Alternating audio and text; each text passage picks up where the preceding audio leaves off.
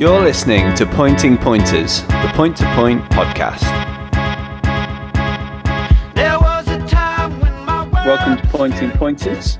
We've tried something a little bit different this week. We are getting the gang back together. We have no special guest other than Johnny Bailey, who has become a guest of sorts. But we welcome you back, Johnny. How have you been keeping? Yeah, not so bad. Not so bad. Had a nice outing at Garthorpe at the weekend, so feel a bit motivated to speak. Oh, be warned. Be warned. So, yeah, as I said, there's no guest today. We just thought it was high time we got the gang back together. Before we get going, I have something to ask you all, listeners, that is. Please, can you subscribe to the podcast using whatever service you listen on? And please give us a 5-star rating if you think we're worth it, of course. If you use Apple Podcasts, we've got 50 or so 5-star ratings on there already, lads, which is quite good.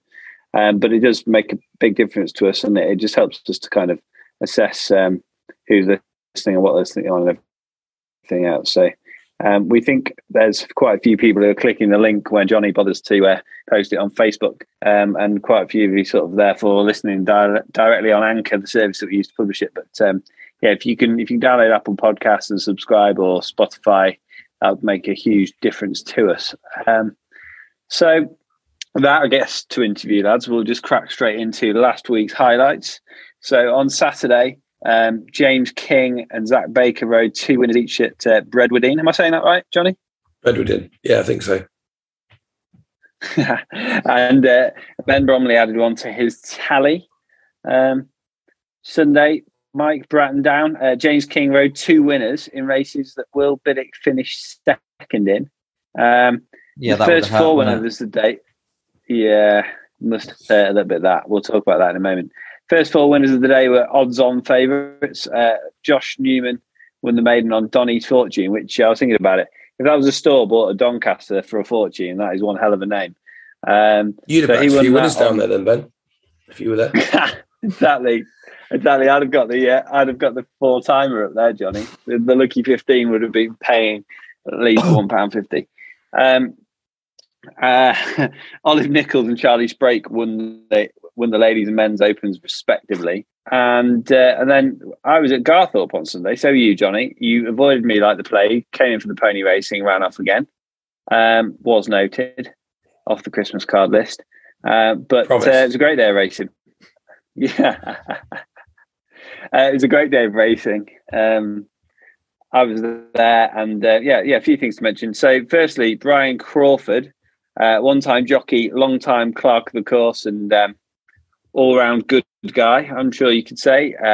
Has retired after 20 years serving Garthorpe, amazingly. He did quite a lot of innovative stuff back in the day with watering the course, and it certainly helped establish it as one of the most reputable and trusted courses today in the country. So Brian gave a little speech, and just sort of looking around at all the faces and the general public, but then also some of the regular names that stood around listening to Brian give a little speech was clear that he means an awful lot to a lot of people. So sad day for Garthorpe, but it'll be interesting to see what the future brings there in terms of a new clerk of the course and everything else. Funnily enough, because no one knew who I was, and I was milling about learning. Did you not feel like a celebrity?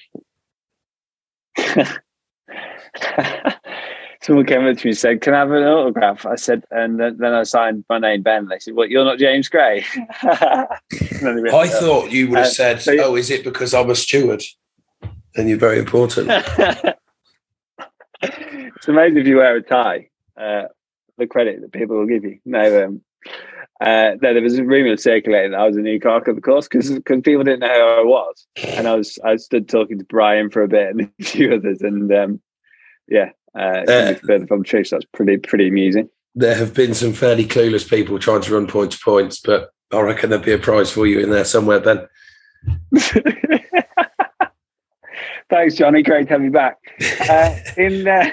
In terms of results from Garthorpe in chronological order, Bromley scored again on Vivaldi Collonge in the conditions race. travelled really well, and as Will Bowler said in commentary, stamina just kicked in. Really, won the race with relative ease. You'd have seen it, Johnny, but you left by that point. Both Alan Bay won the restricted for the Chatfield Roberts Kelly Morgan team, with John Barlow's Caballo Diabolo going back at the line, but just couldn't quite get there. It was a very good race. First winner alert, Johnny. Caitlin Perks won for Fergal O'Brien and the novice riders. He's appointing Fergal support talent in his yard, and good on him in that respect. Al Shahir won the veterans, and I didn't really clock it until they came into the winning enclosure. And it sounded like England had scored a try at Twickenham. He's part of the Ice and Slice Racing Club, and the members clearly loved it. As we said before on the podcast, surely syndication is a very good way to get people that wouldn't necessarily go out and buy a horse and put it in training themselves involved or close and personal with the game. And there was a lot of people enjoying that win. And he's been quite a consistent, fun horse, really, hasn't he? Because I was talking to one of the syndicate members, and by all accounts, he's not actually all that straightforward to train. Right. So they, I know obviously they do a good job anyway, but he's been consistent. So they obviously did quite a good job with him. Yeah, I got the impression it's often the ones that aren't quite straightforward or do take a bit of this or a bit of that that people almost appreciate more, a bit of a character. Rupert Stern won the mixed open on Tate. He's still going. Izzy Marshall won going strong. Izzy Marshall won on Schwill Diva, who caught the eye with a nice performance in the flat race, I thought. But also had a localish winner, the Brocklesby horse, winning for trainer and owner Sam Club, ridden by Tom Broughton. Both of them looked absolutely delighted, and that was great to see. Johnny actually found a board. I'm just trying to pull the photo up on my phone now. The Prince of Wales Cup, and the names on that board were J Day. So I'm not sure who that is. Jack G Day. Henderson, George Henderson, Jack Day. H. Bethel, Harriet Bethel, P. Needham, Fiona. No, don't know.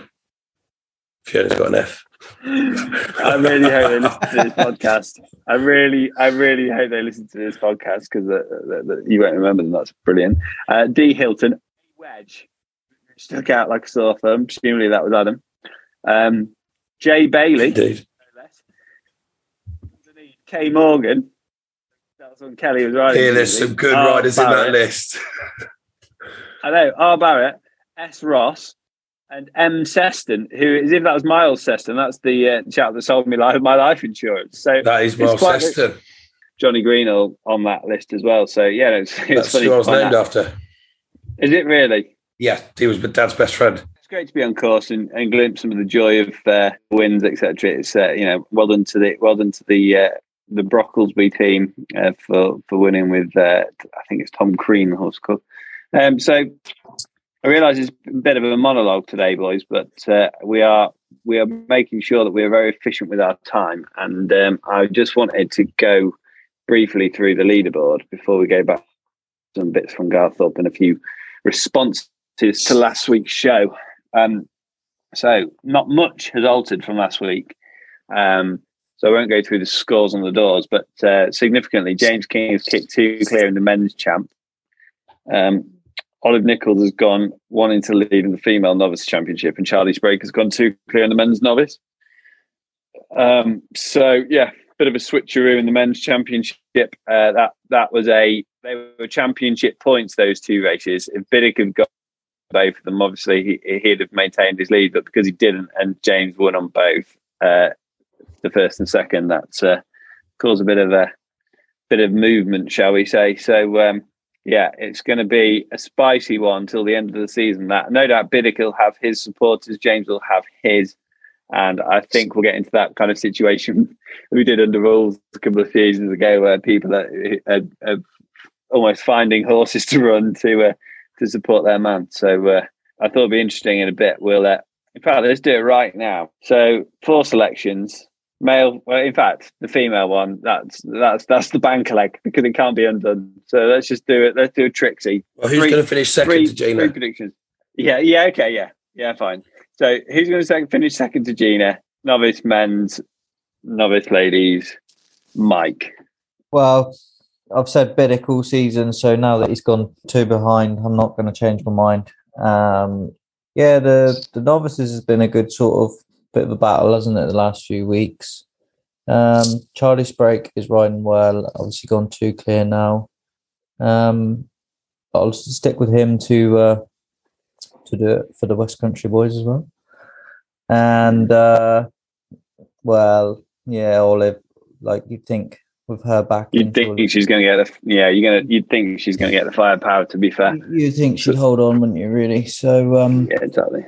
It'll have to be a very good run to beat that, I'd imagine. Second to Gina, hey? I think. Well, yeah, it just shows it, doesn't it? How sort of dominant she is that we have to sort of talk about the second, isn't it? That she's just a class above. So I think we'll just leave all the accolades to her, really. Have you said that because you don't know who currently is second? Exactly that, Johnny. He's just like, I heard this typing and this clicking, like, scrabbling about there. Definitely, Mike. And so for me, I think James will win. I think Izzy Marshall will come second to Gina. I think it'll stay unaltered. I think Charlie Sprake will get a bit of support and is a good rider. And Olive Nichols, I think they will just throw the kitchen sink at that operation, to be honest. I think Rosie Howarth will come a noble second. But Cherry Coward and others are doing their best to prop that one up. But it's hard to see that Olive won't get the support required to get that particular job done. James. Oh, there's very little point in me repeating what you just said. A bit of a different angle on the same theory. Will Gina get more winners than the men's champion? I'll be interested to see. It must be quite close at the minute. That'd be a really interesting betting market, wouldn't it? Gina versus James. Gina versus James versus Biddick. That would be very interesting. Someone should put up a book on that. James bet, perhaps. James bet. Johnny, quickly round it up for us. I think Charlie, Izzy, either one of the men's, a draw. Nail your colours to the mast, Johnny. You know that. Nail your colours to the mast. I didn't say who do you want to win because you've got special respect for James and you love Will Biddick. Who do you think will win? I don't care who wins. I think James probably will now.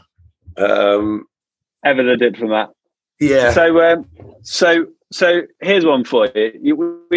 Johnny, you missed this the other week. We were saying that there's been a bit of switcheroo. There's been a few grumblings down in Mike's part of the world that when there's been talk of a walkover, Biddick's managed to get on those walkovers. In fact, that's slightly different to the news that we gave the other week, which was, well, the discussion point was, should walkovers count? I think chatting to people, everyone agrees universally that they shouldn't. I don't think you lads did think that, but that just proves that you're wrong and I'm right. But engineering walkovers is surely well below the belt in terms of getting on horses that you weren't going to ride to do the walkover. Do we agree on that? Surely. Lads, you lot are becoming racing journalists that don't want to bump into Biddick at the sales and him say, "Oh, you." So you just all Johnny, I'm going to stick my neck on the block and say that is bit. No, I know what James is smirking. Mike's hidden below the camera. I still think they should all count, and okay, Johnny, it's down to the owners, isn't it? Okay. So I'm going to nail my colours to the mast and say that I don't think that walkovers should count, and I don't think that you should be able to swap onto a horse that you weren't going to ride in a walkover. Absolutely nothing against Will Biddick, phenomenal competitor. What if somebody gets injured? Rider. Well, that's sort of completely different circumstance. That's not. That person can't ride it, so that they should be able to swap. So that's what you're saying. Yeah, no, I can't wait till you bump into Biddick. Obviously, that's fine. Because you obviously don't like Will. Obviously, fine. You obviously don't like Will, so let me know how that conversation goes. I've never met him, and I've never met him, and I'm sure that he is fantastic. I'll be on this podcast and we can discuss this very issue. Let's move on. Okay. The only thing I'd say is it not quite a sad indictment of the sport that we have enough to talk about walkovers. There should be 1 or 2 a year. All right, that's never going to happen, but there are so many walkovers now that it's becoming a discussion point on a point-pointing podcast about whether they should count for the jockey's title. You know, it's just there's just been so many. Yeah. Or it's testament to the two lads that they've ridden this many winners each, and it's coming down to this. Both those things I think are absolutely true. So, apart from the fact you don't like Will, maybe not. You're not allowed the last word on that. I do like Will. I think he's a lovely man. We had dinner last night. Happy. Pony racing. My position was down at the start for the pony racing, and just really interesting to see how the assistant starter was almost educating them and then introducing the starter. You know, he basically said, "Look, my name is Mr. Such and Such. The starter is called Mr. Such and Such. You will call him Sir. When he calls your name, you will say Sir." And one of them, poor lads, made the mistake of saying "yeah," and was quickly told by the starter to refer to him as Sir only. It did. People have said before that have stood up for pony racing that it's just a very good education, and as much as it's a good education for the riding ability, I think it's probably a good all-round education in terms of etiquette on course and just the respect for the officials and all that kind of thing. Johnny, you walk the course. Is the future of jockeys in point-to-points and under rules in safekeeping? Yeah, I'm sure it is. I think it's brilliant. I think it'll be better when kids listen. I appreciate I'm very boring to listen to. The fact that one kid said yes and not sir proves they don't listen, because I had that very same conversation with them, just stood next to the first fence down the back. So I hope he did get in trouble. It's a might have just panicked, to be fair. Yeah, I'm sure he did.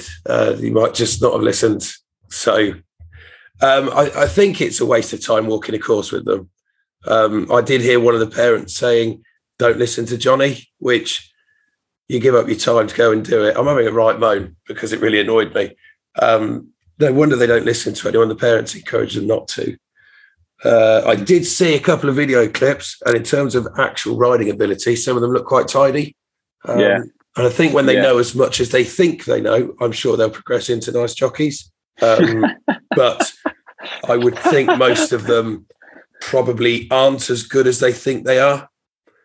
And I think they'll learn a lot when they ride in a proper race against adults, which is a shame, because I actually wanted to go and sort of change my attitude towards pony racing, but the attitudes of them didn't really.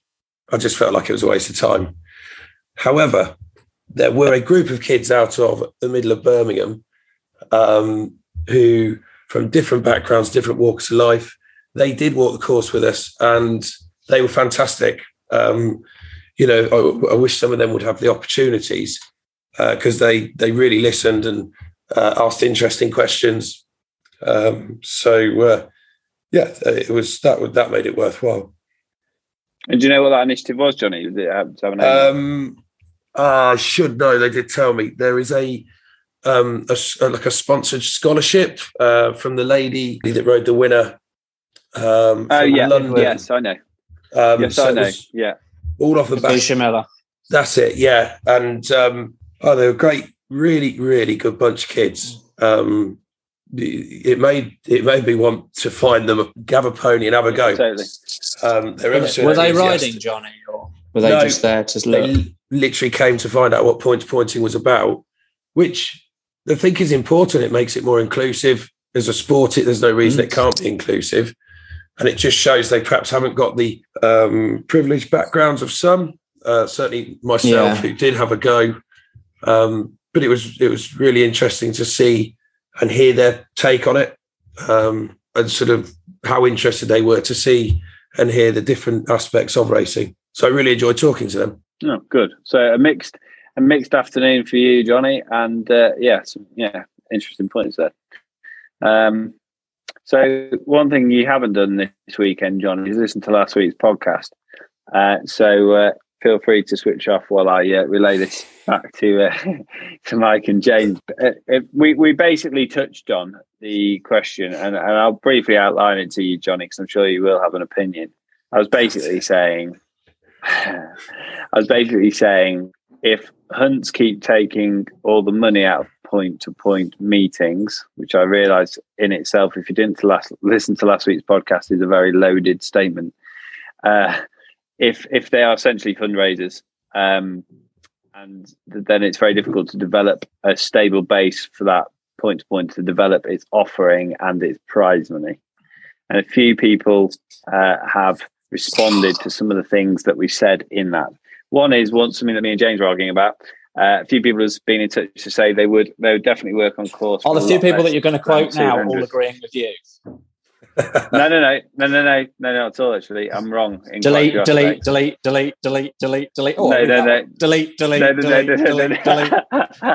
No, I am starting with one which proves me correct, but I'm going on to prove my own theory. So few people have been in touch to say that they would do it for a lot less than £200. There is quite a lot of positions, fence judging, etc., where you can basically near enough sit on a deck chair for a lot of the afternoon with a non-alcoholic beverage and make sure that everything's okay at certain points. So there's a lot of positions that in running a point-to-point which aren't graft, shall we say. And those people would definitely be happy to do that for less than £200, James. You're clearly but stewards are all volunteering. Stewards are all volunteering, aren't they? At the moment, yes. So while they sat on the deck chairs. I assume that's what you're talking about. I'm talking about the people that actually have to do some work, like park cars or... Yes. So some people that would need paying, and I think you're absolutely right. So let me just go on to tell you the rest of what I've learned.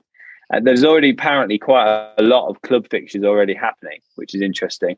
And some of those, judging by Facebook and other bits of research I've done, seem to be giving some of that money to charity as well. So that's also no good in the game. But that's by the by. The point is there's seemingly a lot more clubs out there than I thought that were running point to points. Presumably the Hunts had to stop running it, and friends, groups, farmers, business people in the local area have stepped in and done that. But they fall into the category of being fundraisers again, don't they? They're fundraising for a different means. I don't know why that is. I don't know whether it helps people park with a tenner at the gate or whatever, but there seems to be something about it raising funds which people are plumping for. And someone else got in touch to say, don't forget that Hunts collect hunter cert money as a means of raising funds too. So there is additional income for the Hunts there. So if the Hunts don't take enough, they won't be a point to point anyway. No, exactly. But what we were saying last week, Johnny, is to run one as a commercial group. James was making the point that you need so many volunteers; it has to be for a fundraiser, which is potentially why the other people, the other commercial groups, do run it as a fundraiser, so they can get the volunteers to fill those roles. But in terms of the money raised for hunting, if you think about it, there's 3,000 horses registered, give or take, £160 a hunter certificate. That's nearly £500,000. 3,000 though, isn't there? Well, I don't know. I don't know, in all honesty. I know roughly what it's about. 1,700, I think. No. It's more than that. Definitely more than that, he says. But there's a good chunk of money between. So on your reckoning, $250,000, on my reckoning, $500,000 going into Hunts for the Hunt certificate. Just wanted to go over those points, because when people get in touch, I think it's fair to not correct ourselves, but just make subsequent points based on what we were discussing last week. Now, so which one of those agreed with what I said? I actually agree with what you say. I just didn't get in touch. I'm not sure, James. I'll have to reread them and get back to you. So one other thing, just a completely fresh thing to think about. We might not have the answers. We might revisit this another week, so I'm aware of time, and you all have got to get off and do things. Global warming and horse welfare seem to be working in opposite directions to squeeze. You sound like a steward. He's changed, hasn't Yeah. I was going to say he used to be cool, but they're starting to squeeze things in the middle and create ground issues. We're having some inexplicably dry springs, and certain courses are just having to stop running after a certain time. In the yesteryear, you could run horses on rattling hard ground and no one would really say too much. And now there's a massive emphasis, as there should be, on safe jumping ground. And we're kind of getting squished in the middle. And what is there, has anyone got any bright ideas, you three and listeners, for the ongoing solution? Because is it just a case of losing the meetings that cannot provide safe ground for a long enough period to have one or two, goes around the track? Or is it a case of doing similar to what Brian's managed at Garthorpe and coming up with a very good watering system that doesn't include bowsering, etc. Has anyone got any views on that? I think it's too subjective. What one person thinks is safe isn't safe for another person. What's safe for one horse isn't safe for another horse. I think as well, you've got huge advantages. You're talking there about Garthorpe, and they run 5 meetings a year, so they can afford to put a little bit of money towards a sprinkler system. And also, they are a bit backloaded, aren't they? They've got sort of 3 meetings after the 1st of May, so they're going to encounter firmer ground. And also, I think because they race there so often, people tend to say if it's good to soft, they know what that'll be like. Whereas what's great about point to pointing is some of these really random tracks where they run through hedgerows and through field gateways and all sorts. But they can't afford to put a sprinkler system in, and you wouldn't want to lose that sort of unique tracks all around the country. Yeah, it's an interesting point. I think we could talk all night about the fixture list, and I know when we have Peter Wright on at the final show of the season, we're hoping for a bit of a season wrap up. I saw Peter, and he's very kindly agreed to come back on and do a bit of a season wrap up with us. We'll perhaps get into the fixture list in a bit more detail, but I do think the ground and who's able to provide good ground and is part of that discussion. So quickly looking ahead to this weekend before we wrap up, we are racing Saturday, 28th of May at the Fitzwilliam at Dingley. Going is the course was rolled and filled in following the Fernie fixture. In the last 4 days, the course has had 40 millimetres of rain. Crikey, that's quite good, isn't it? And there was a good covering of grass all around. Further showers are forecast today, Friday, and at the beginning of the week. We will water as necessary to produce ground as close to good as possible.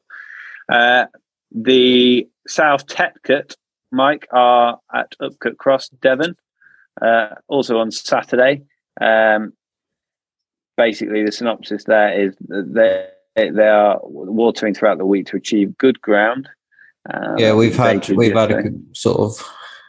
a good bit of rain there last night, and I'm sort of 10 minutes away from there. So it'll be nice ground there, and it'll be our last sort of chance to run on good ground, good nice ground. So I think there's 77 entries. And presumably most of them will hopefully turn up because, like I say, that'll be our last sort of hurrah on nice ground before Bratton and Umberleigh before the end of the season, really. Yeah, sounds like a decent entry and fun day out, as always. And on Sunday the 29th, the Barks and Bucks and Draghounds are at Kingston Blount. And the ground is now good after over 30 mils of rain since the last meeting. So good ground all around still, and good on those courses for doing their best to provide the required surface. We've covered plenty there, chaps, not in much detail, but I'm aware we've all got to get on and we've got to keep it concise for the listeners. So has anyone got any other business before we draw this thing to a close? That's what we like to hear. Me and Johnny are off to bed, I think. Not together, I must add. Not this week. It's a pretty sad indictment of your lives when you're going to bed at 20 to 9 in the evening. Have you heard of these, what they called, jobs? I think we've got one. Yeah. The irony being that I work for myself and do far more work than you do in a day. But there we go, Johnny. And let's not get started on James, because we all know he grasps more than all of us. All right, James, I'll hopefully see you in the next couple of days, and we'll see you boys all next week. Yeah, cheers, Ben. Nice to meet you tonight. Thanks a lot.